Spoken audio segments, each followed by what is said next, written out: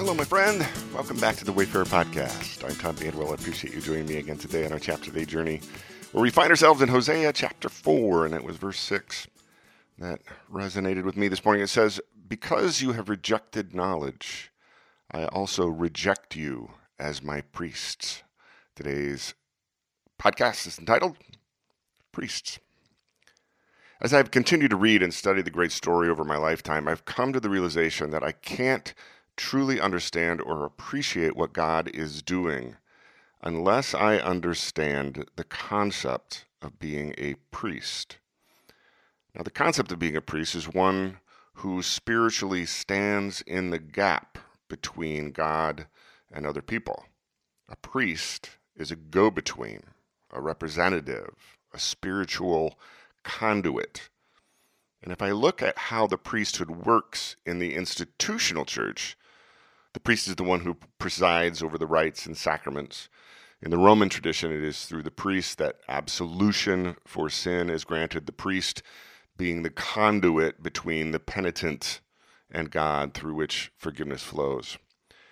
But I find the concept of the priesthood far more expansive in God's point of view than the narrow definition the institutional church has made it out to be through the centuries.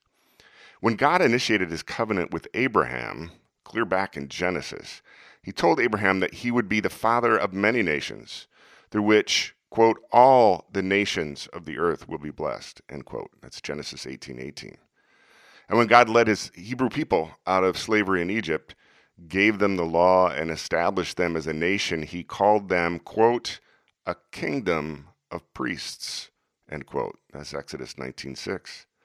In the early Jesus movement, Peter wrote to his fellow believers and said, quote, but you are a chosen people, a royal priesthood, a holy nation, God's special possession, that you may declare the praises of him who called you out of darkness and into his wonderful light, end quote. That's 1 Peter 2:8. In John's revelation, he sees people of every tribe and nation and language and is told that Jesus has made them, quote, to be a kingdom and priests to serve our God, end quote. That's Revelation 5:10. In each of these instances, the priesthood is not a special ecclesiastical position held by a few educated and appointed men. Throughout the great story, God refers to the priesthood in terms of an entire group of people, beginning with the Hebrew nation and then through Jesus, expanding it to the spiritual nation of believers of every tribe, nation, and tongue. This is not a small matter of definition. It gets to the heart of what God has always been doing, is currently doing, and will continue to do. That is, establishing an entire collective of people who will be a conduit through which those who are strangers to God can find their way to God. In today's chapter, God, through Hosea, tells the people of Israel that he is rejecting them collectively as my priests. Once again, God views the entire nation of Hebrews as his priests, not just the sons of Aaron and the Levites who performed the rituals in the temple. When the early Jesus movement became the Holy Roman Empire in the 4th century, a change slowly took place in which the organism of the church became the organization known as the church. The spiritual Jesus movement became a human empire, the most powerful political and religious institution in the Western world. With it, the priesthood was transformed into an exclusive position for educated or politically connected men, controlled by the institution itself. And this paradigm was perpetuated through the centuries, even by a plethora of Protestant denominations after the Reformation. It is still the pervasive paradigm in most churches, though I actually sense the winds of change shifting as the institutions and mainline denominations have imploded during my lifetime.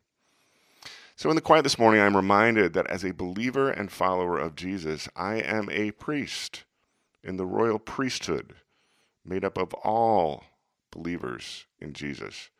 Just as God called Hosea to be a living lesson, as I described in yesterday's podcast, God calls every follower of Jesus to live as priests, those who daily live in such a way that God's love and joy and peace, his patience, his kindness, his gentleness, his faithfulness, and his self-control are evident to all through my life, my words, my relationships, and my actions. Throughout history, I've observed that the institutional church has separated everyday believers from those in the institution's priesthood or clergy. We've made these different spiritual classes. The clergy, the pastors, the priests have all the spiritual power and authority and responsibility, while the everyday members and believers are by and large stripped of any spiritual power or authority or responsibility.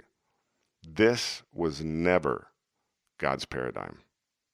As a disciple of Jesus, I am gifted, empowered, called, and responsible to be a priest, a living lesson.